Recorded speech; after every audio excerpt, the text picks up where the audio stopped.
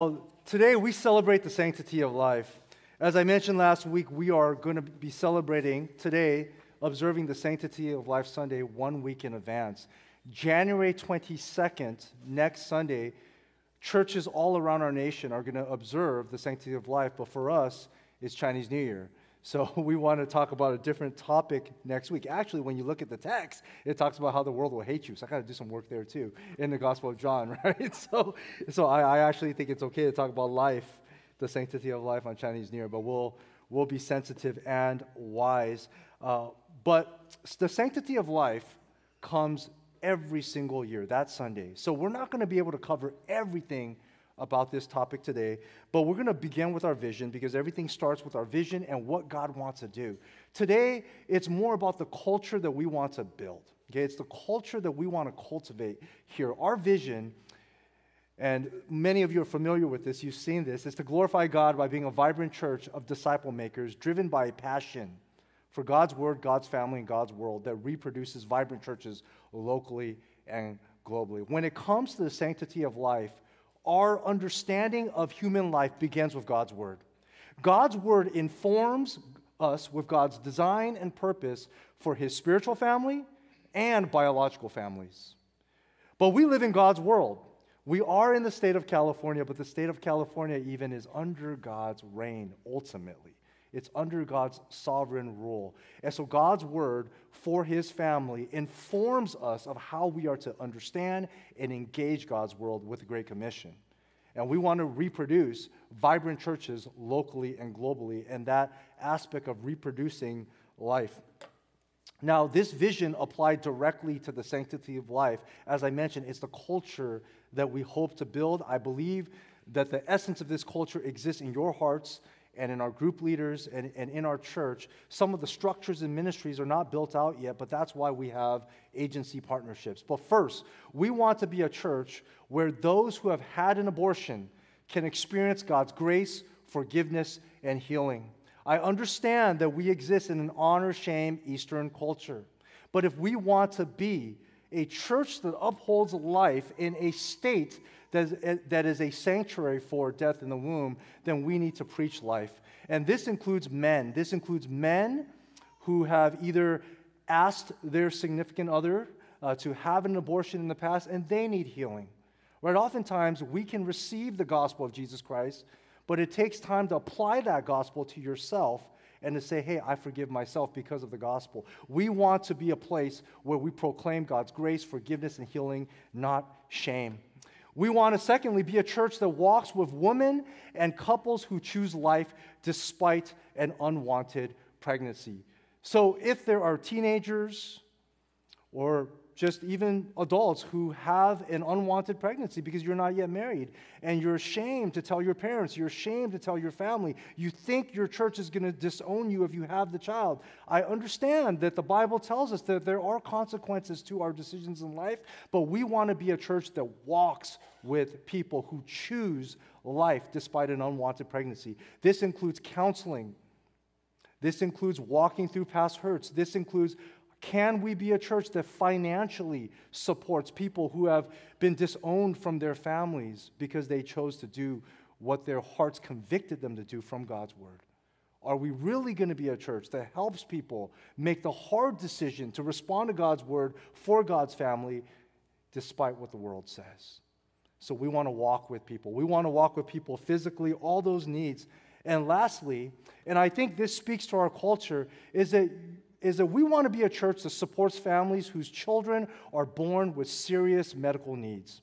And this, we don't have the systems built out, but we do have a special needs ministry. But through agency partnerships and potential future ministry, this is one of our dreams, that we can walk with these families, because you guys know what it's like when you're sitting there in that room and the doctor tells you, hey, you know, your child, your unborn child might have these defects or these pre-birth deformities or defects. We recommend abortion. That's a dilemma. What do you do? For families who say, we understand that there might be a cost to having this child, whether it's suffering or a difficult life, is there a church community that will walk with these parents who do what they do. They choose to have the child because of their love for the Word of God and their belief in God as the designer of all life. Will we be a church that walks with these people or support agencies that give us the resources and we can work together? Okay, so that's the dream. That's where we're headed. I believe this culture exists in your hearts. I believe this culture exists, but this is one of the ways that we can be a vibrant church in our community. Now, I want to begin by discussing the sanctity of life today, and that's point number one. That's movement number one in our talk today, is that the sanctity of life today, what I mean by this is that the conversation has changed over the decades, and I believe we need to be equipped, and this is especially true in light of speaking to people and generations in a post-Christian world. In the modern times, what we refer to as modernity or modernism, and this is about from 1900 to the 1940s, the world still believed that you could discover objective truth. So people who were arguing for abortion, they wanted to present that the unborn fetus is just a fetus, it's just an embryo, it's not yet a person. And the reason why the pro-abortion people would argue that way is because people believed in moral right or wrong, and it's evil and it's morally wrong. Everybody agreed to kill a person. So if you could somehow show or prove through reason or some type of argument that the fetus is not a human, then it's not wrong to murder the fetus, or it wouldn't be murder. It would be taking the life. It wouldn't even be taking the life, right? It'd be eliminating a piece of tissue, right? So Christians, what did Christians do? So Christians argued for personhood, rightly so, from the Bible, and for morality. Then we moved into postmodernity, and this is anywhere roughly from the 1970s to the 1990s, where in postmodernity, postmoderns did not believe in objective truth, that you could not discover or find objective truth, that the truth is subjective to whatever you choose. What's right for you is right for you as long as you don't hurt anybody else. And so the emphasis for the pro-abortion argument became a woman's right to choose, along with the culture. So what did Christians do? So Christians continued to argue for personhood, morality, but there was a greater emphasis on the psychological impact on women who choose to have abortions, the lasting psychological damage. Now we've moved into a very difficult and dark time. And we've had our series on being disciple makers in a post-Christian world. We are in post-Christianity where everything in secular society, and you guys know this is true on your media feeds, that everything is about a power dynamic of who is oppressed and who is the oppressor. And so now there's this discussion where to ban or prevent abortion is oppressing the basic human rights of women. Now, I understand where this argument is coming from, saying that in an unwanted pregnancy situation, the woman has to bear the consequences of the pregnancy and the child. The man can walk away free. And I know it's especially sensitive in the case where there's an unwanted pregnancy as a result of rape or incest. And so I hear where this argument is coming from, but they're going with the culture. So now the abortion rights discussion is about a power dynamic of male oppression of women. It's turned abortion from a science and reason and philosophy discussion to one of basic human rights. And so as Christians, we need to be winsome. We need to continue to speak about personhood because that's what the Bible presents. We need to discuss morality and moral right and wrong. And we have to continue to talk about the psychological impact. But Christians must. The burden is on us to show that the Christian worldview on life is, I believe, more pro-woman, meaning the Christian worldview better upholds the dignity of women than the pro-choice or the abortion rights position. We're not just arguing for the unborn. We're not just fighting for the unborn. But our heart is for the woman, even after she has an abortion. The gospel has healing and restoration. The creator of life himself will forgive you, and he'll make you whole, and the men as well. But also we are pro-children. The child will be raised in possibly a very difficult situation, and we're pro-family. And I really believe, from the bottom of my heart, and I know you do too, that the Christian worldview is actually more pro-woman and frees the woman's soul from things, from things, from evil and darkness and bondage that the other side could not even touch upon. Okay? So that is the Christian argument. We need to start with the biblical teaching. The biblical teaching focuses on personhood. I want to show you a few passages. Again, we can't cover everything, but a few passages on the biblical teaching of personhood.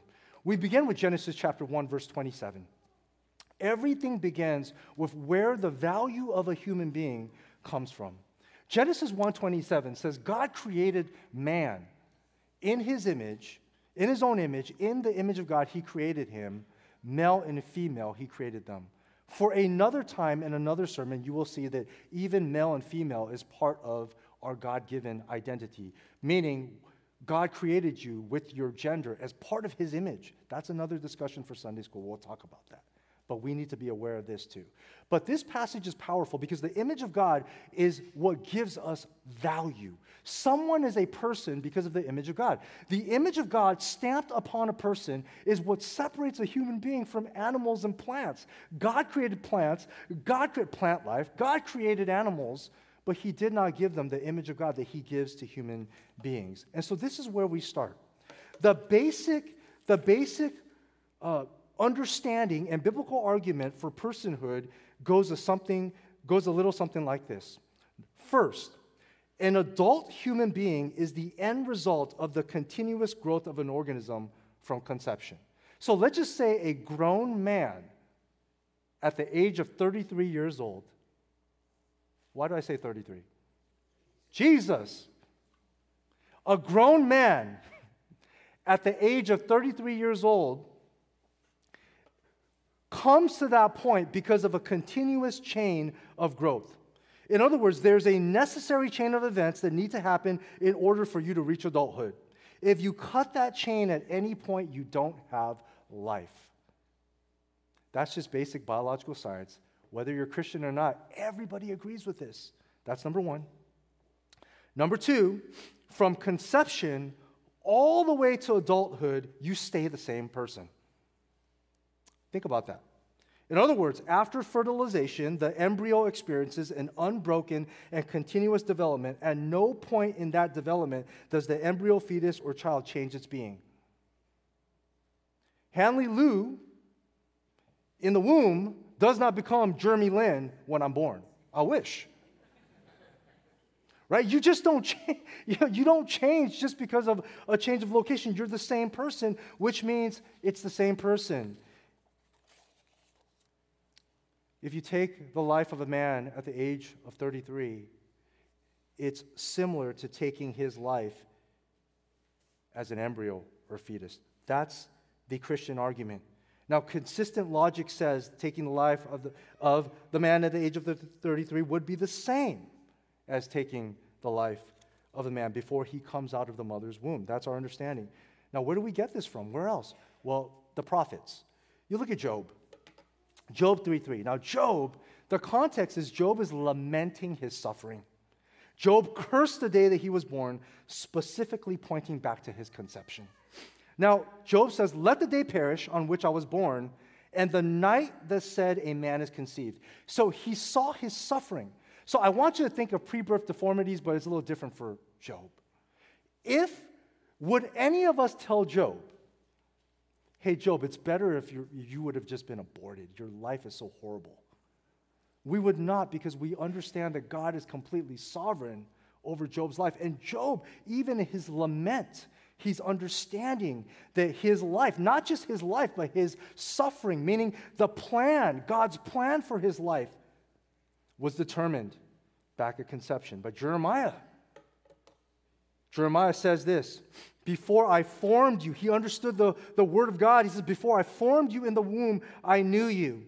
And before you were born, I consecrated you, meaning I set you apart. I have appointed you a prophet to the nations. So not only did God create Jeremiah, but the fact that God would save Jeremiah, set him apart, and ordain his life as a prophet, Jeremiah understood that as something that happened in the plan of God even before he was born and conceived. How do you set someone apart, consecrate them, if they are not a person in the womb? How do you appoint someone to be a prophet if they're not a person in the womb? How do you do that to someone without a personality? It just doesn't make sense. Isaiah 49, verse 1, the Lord called me from the womb. Wait, Isaiah, you weren't even saved yet. Yeah, but God already made his plan to save you in the womb. The Lord called me from the womb, from the body of my mother, he named me. How do you name someone without personhood? And so we see personhood argued from the Bible. And I think right now some of you are thinking, because I've heard this in conversation, well, this is just poetic. This is just symbolic. These are the prophets. And I would say, well, symbolism in the Bible always points back to some type of truth and reality. And so if you're trying to be poetic, what are you being poetic about? If you're trying to be symbolic, what are you symbolizing? It seems to me, and all of us very clearly, that the biblical authors are saying, even if they're speaking symbolically, that God ordained life even before conception. It seems that that's the clear biblical teaching, and I think it is. And now, the verse, the passage that you're all familiar with if you're a Christian, Psalm 139, verses 13 to 16, and it gets very detailed. And I don't think you would use certain words in poetry, okay, like unformed substance. I've never heard a great poem with that term, unformed substance. But there is poetry in here. Let me read it to you. Let me read this into your hearing. Psalm 139, verse 13, it says, "For you formed my inward parts. You knitted me together in my mother's womb." So there, even if it's poetic, it's this picture of God knitting together, creating the psalmist in his mother's womb. And in verse 14, "I praise you, for I am fearfully and wonderfully made. Wonderful are your works," meaning there's design and purpose in God's creation. My soul knows it very well. But here's where I think the psalmist is not trying to be poetic. He says, my frame. What's the frame? The frame of the child in the womb, the embryo or the fetus. My frame was not hidden from you, even though I was small, even though I couldn't be seen maybe at a certain point in the development. When I was being made in secret, what is that trying to be symbolized? The conception, right? I was made in secret, intricately woven in the depths of the earth. Your eyes saw my unformed substance. I've seen commentators who believe that this is talking about the embryo. The embryo. In your book were written, every one of them. So when I was in my mother's womb, or before I was even formed, all the days of my life were written, right? In your book were written, every one of them, the days that were formed for me, when as yet there was none of them. There wasn't even a birthday yet. But yet God is sovereign and in complete control. And so that's the biblical teaching. Again, there's more, but we'll save that for hopefully the many other decades that I'll be here preaching to you. Okay? But the biblical author is teaching us the life begins at conception, even before conception in the plan of God.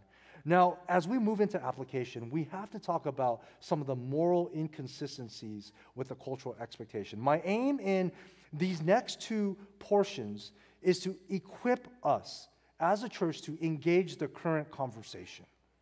Okay? Now, I want you to understand, this is something pointed out by Albert Mohler, the president of the Southern Baptist Theological Seminary. He's talked about how the world uses terminology. That the difference between how we describe what is in the womb, the difference between abortion and a miscarriage comes down to whether or not the child is wanted. Whether or not the child is wanted. Now, to do this, there is a New York Times opinion piece from November 25th, 2020, entitled "The Losses We Shared." And I've shared this in small group training. I've shared this in Sunday school. I want to share it with you again because I think it's compelling. It helps us engage our culture.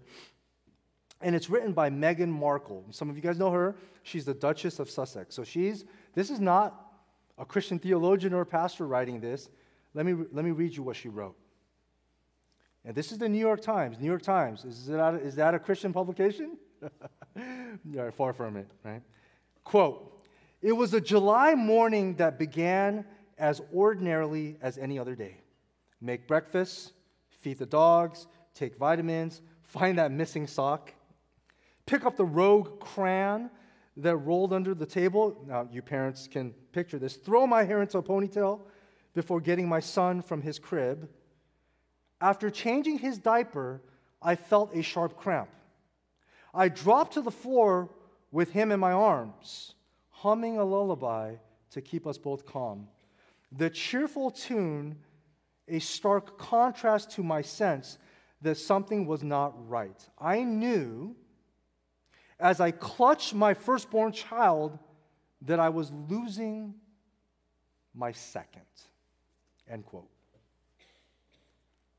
She describes a miscarriage, and she describes what she's losing as her child. She's a celebrity, well known. Nobody from the secular world or the left would dare say to her, Megan, it's okay. It's just a fetus. It's just an embryo. It's not a child. It's just a clump of tissue. It's just part of your body. It's okay. Nobody would say that. In fact, the world would surround her with compassion. Why? Because what she was losing was a child to her. It was something she wanted. And so we see this inconsistency that when it comes to the horrible pain of miscarriage, we describe what is being lost as a child. And even the secular culture, the cultural expectation is to show sympathy. Why? Because the mother tragically lost what she wanted. The parents lost what they wanted. The family lost the child, a baby, what they wanted. So you use a certain language, child. How about the murder of a pregnant mother? Even from a secular perspective, cases have been considered double homicide because the unborn child within the mother's womb was a life she wanted. So the cultural expectation is to sympathize and rule in favor of the mother and her unborn child. No judge, not even in the state of California, would say, get over it. It's just an embryo or a fetus. Because the cultural expectation is not consistent. If you want it, it's a child, it's a loss. Nobody would say the murder of an unborn child, well, that's not a person. The secular world actually argues for personhood when they want to. Hear me? When they want to. But when it comes to abortion, the embryo and fetus is unwanted, so we use different terms. The cultural expectation is to celebrate a woman's choice because the woman aborted an embryo or fetus that originated from an unwanted pregnancy, right? An unwanted pregnancy I did not want, so I'm not going to call it a child. I'm not going to call the life a child.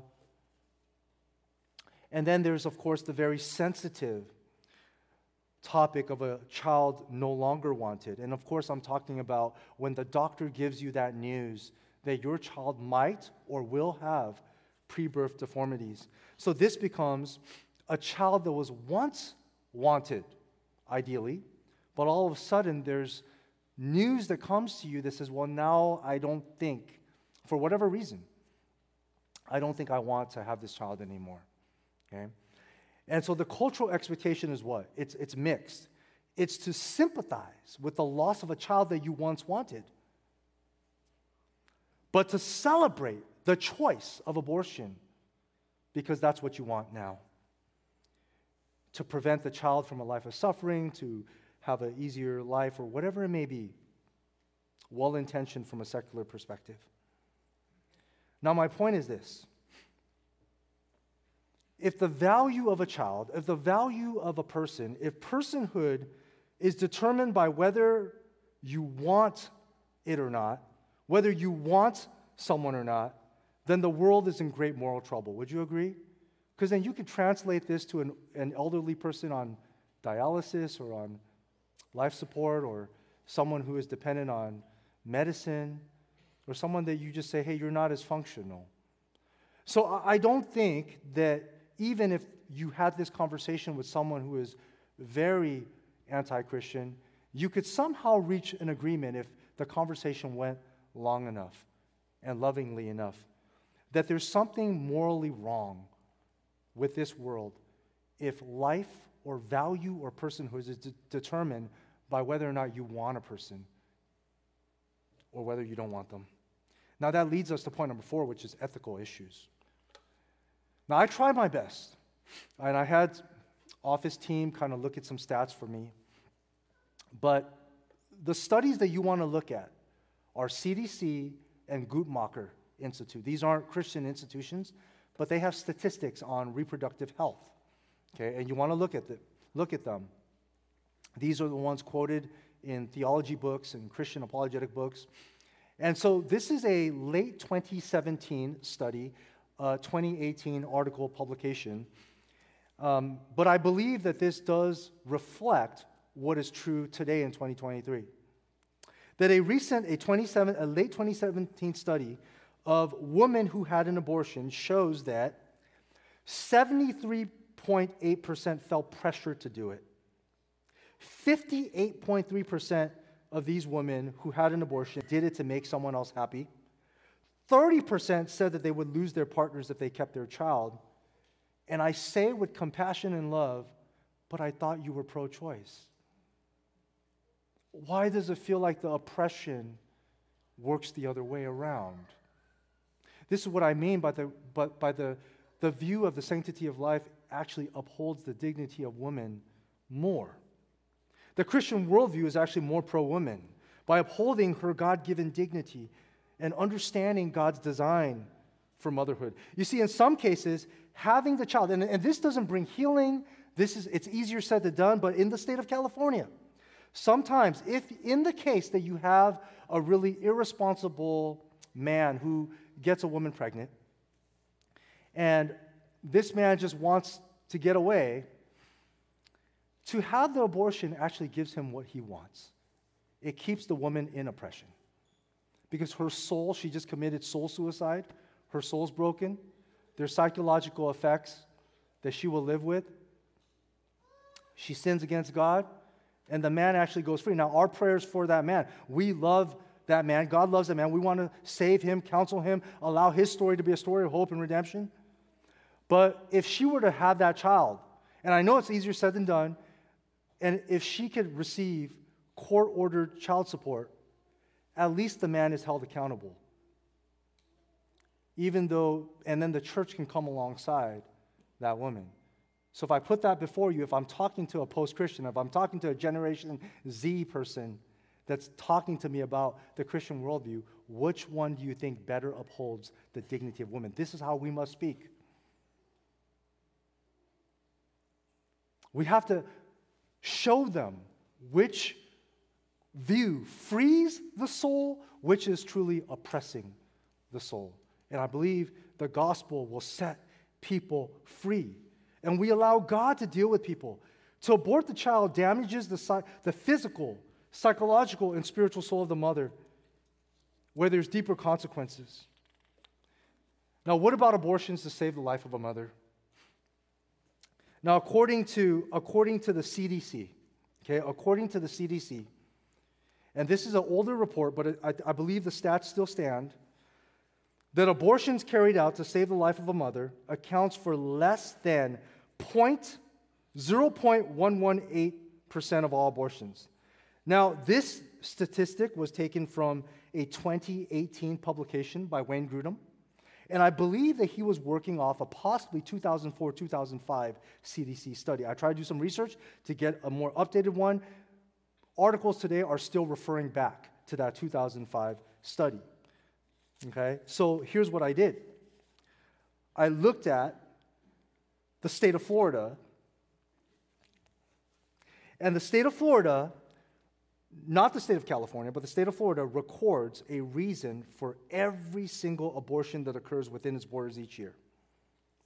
And in 2020, and I don't have this on the slide, I just found this yesterday, okay, or Friday night, there were, in the state of Florida, in 2020, there were 74,868 abortions in Florida, compared to, just for comparison, 154,060 in California on the same year. Then this is from the Guttmacher Institute. When the woman's life was endangered by the pregnancy, 0.20%, 0.20%, not 20%, 0.2%. So not much change, right? I mean, there is statistical change. I mean, I'm not a math guy. Some of you guys are. But at least you have some updated numbers, 0.2%. And in fact, every single state with abortion ban laws allows for abortions if it is to save the life of the mother. Now, the pro-life position or the sanctity of life position would argue that it is okay, it is morally acceptable to abort a child if it is truly to save the life of the mother. Her physical life is in danger. Because we would always save the mother. If it's, do you save the child or do you save the mother? It's always save the mother, even if the mother says save the child. Why? Because the mother is the life giver. She can give more life. And the child, in our view, goes directly to heaven. So there's no debate about that, right? There's no debate about that. To save the life of a mother, there's no moral wrong with then aborting, right? It comes down to your intention. Abortion to save a life is pro-life. An abortion with the direct intent to remove the child or eliminate the child, in the eyes of God, is evil. Well, what about pre-birth deformities? We touched on this, and I want to get into it. So what if the doctor recommends an abortion due to pre-birth deformities? It goes down to how you view personhood. It goes down to what we just said about the biblical understanding of the image of God determine a person's value. Is that if you wouldn't take the life of a child because he was born with Down syndrome, meaning you look at a child with Down syndrome, you would say it would be evil to eliminate that child. And if that child goes back, if there's a continuous line that goes back to conception, then it is also evil to take the life of an unborn child with the possibility of Down syndrome. So theologically, when God looked at us in the womb, he knew that we would sin. He knew that we were sinful. He knew that we had evil. But rather than eliminating us as defective sinners, he adopted us into his family. And so we have this heart. We have the heart of God. And this goes back once again to whether or not you are convinced from Scripture, and I believe Scripture is compelling, and it should convince you that the value of a person is not based on functional ability, but the image of God. And if that person does not change their being from the womb into real life, it's just a change of location, then there's some serious moral evil if you were to say, okay, these people who are living, who are less functional, handicapped, let's just eliminate them. Well, let's eliminate them. We got to go this way. Let's eliminate them beforehand to make the world a better place. You've heard that argument in Massachusetts. The world would be a better place without people born with handicap or deformities. It'd be better for them. Less suffering for them, less suffering for the world. Let's just take care of it in the womb. You can see that from God's perspective, that's evil. It's morally inconsistent. As Christians, we have to be compassionate about this. We have to be compassionate about this. Okay, and so if you understand this, now,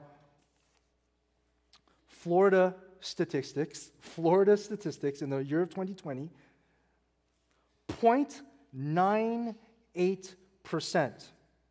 0.98% of the abortions in the state of Florida was because there was a serious fetal abnormality. Okay, 0.98%. Now, here's the statistics that break my heart. Okay, 20.4% of the women in the state of Florida aborted for social or economic reasons. 74.9%, no reason. No reason stated. Meaning it's just what they want. There is a reason. There's always a reason. I'm being abused. I'm in a difficult situation. I have no support. I'm in a crisis right now. I don't know what to do. I'll be disowned from my family. There's always a reason, but 74.9% is not a medical reason. Not a life-threatening reason. What does that say, beloved? I am concerned about the unborn, but again, they go straight to heaven. I'm more concerned about the souls of these women. These are our sisters. These are our mothers, our aunties, our cousins. the world has turned it into a political debate. I'm not interested in the political debate. It matters. I'm interested in the gospel and what this means for the souls of women and children and men as well. Well, what about pregnancies from rape or incest? What about pregnancies from rape or incest?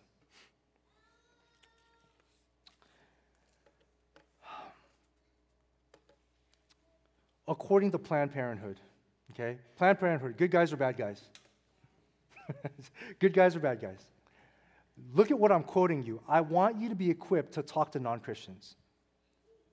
This is not, let's cite Wayne Grudem. Wayne Grudem is cited. What's his source? Planned Parenthood, okay? According to the research arm of Planned Parenthood, pro-abortion, pregnancies resulting from rape or incest, as horrible as they are, account for at most 1% of all abortions, which means in the 99% rate, even in the horrible situation, these mothers are choosing to have their children. I want you to think about that. Now, state of Florida, 2020, statistics. 0.01%, the pregnancy resulted from an incestuous relationship, and it was aborted. 0.15%, the woman was raped. So what this tells us is that what God has ordained in the heart of a mother is 99% doing its work, God's image. That innate connection between a mother and her child. So what must the church do? The church has to understand. The church has to understand that there's genuine pain and hardship experienced by this mother as a victim of rape or incest. And we need to hear the arguments. We need to listen, church. We need to listen to them. That this unwanted embryo, quote unquote, fetus is part of the woman's body, and so she wants to get rid of it so it doesn't remind her of her oppression, her evil, and what's been done to her. But we know that the child is not at fault, and the mom knows that too. The child holds no moral degree of responsibility for the horrible sin that was done to her, and the mother knows that too. The child should not be put to death because of the sin of the father, and the mother knows that too. 99% of them go through the hardest thing in their life is to have that child. And we know that the father in that case, God wants to save him too, but he must answer to the justice system for the crime of rape. And hopefully, God will save him. One day he will answer to God. But it is the church's role to walk alongside of these women, and we don't have all the resources, and that's where the women's life clinics help us. How do you walk with these women? How do you walk with these women? It's a greater spiritual suicide for them to go through with abortion. Now they're dealing with needing to receive counsel and care for the trauma that happened to them in terms of sexual assault or rape or incest, and their own conviction that they took the life of an unborn child. What will the church do to step up? What will the church do to step up? That's why for me, and I know for many of you, it's not a political issue. It's about the gospel being applied. God's word for God's design, for God's family, and God's spiritual family in light of what God wants to do for God's world. So application. In terms of application, where we begin is we must proclaim the gospel of Christ and forgiveness.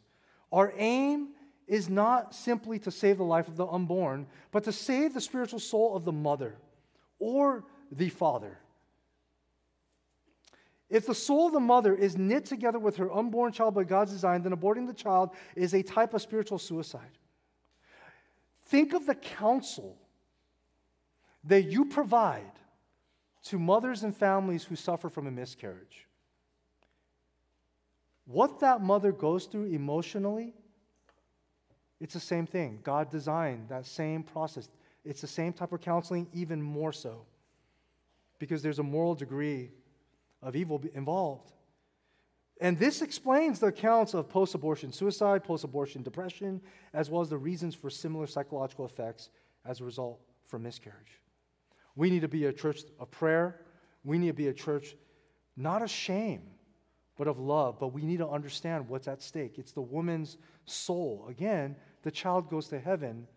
The woman's soul needs the church and the gospel of Jesus Christ and Christ to make her whole, as well as the father and families.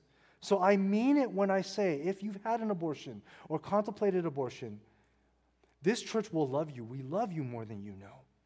We will not be a church that seeks to shame you. We want you to be honest. I know that in an honor-shame society like ours, this church would be the last place that you want to talk about that. But you need to apply the gospel to your heart. It's time that you come to the cross and realize that Jesus' blood will be applied to you, was applied to you, and receive his forgiveness and grace, and allow your story to turn into one of redemption so that you can proclaim God's hope to others who face a similar situation that you face. Second, we must walk alongside those who are hurting. And so this includes those who have gone through post-abortion. This includes the young couple, once again, who is ashamed to tell their parents that they're pregnant, but they choose to have the child, or they're disowned from their families. How do we walk alongside of them? This includes anybody who's hurting.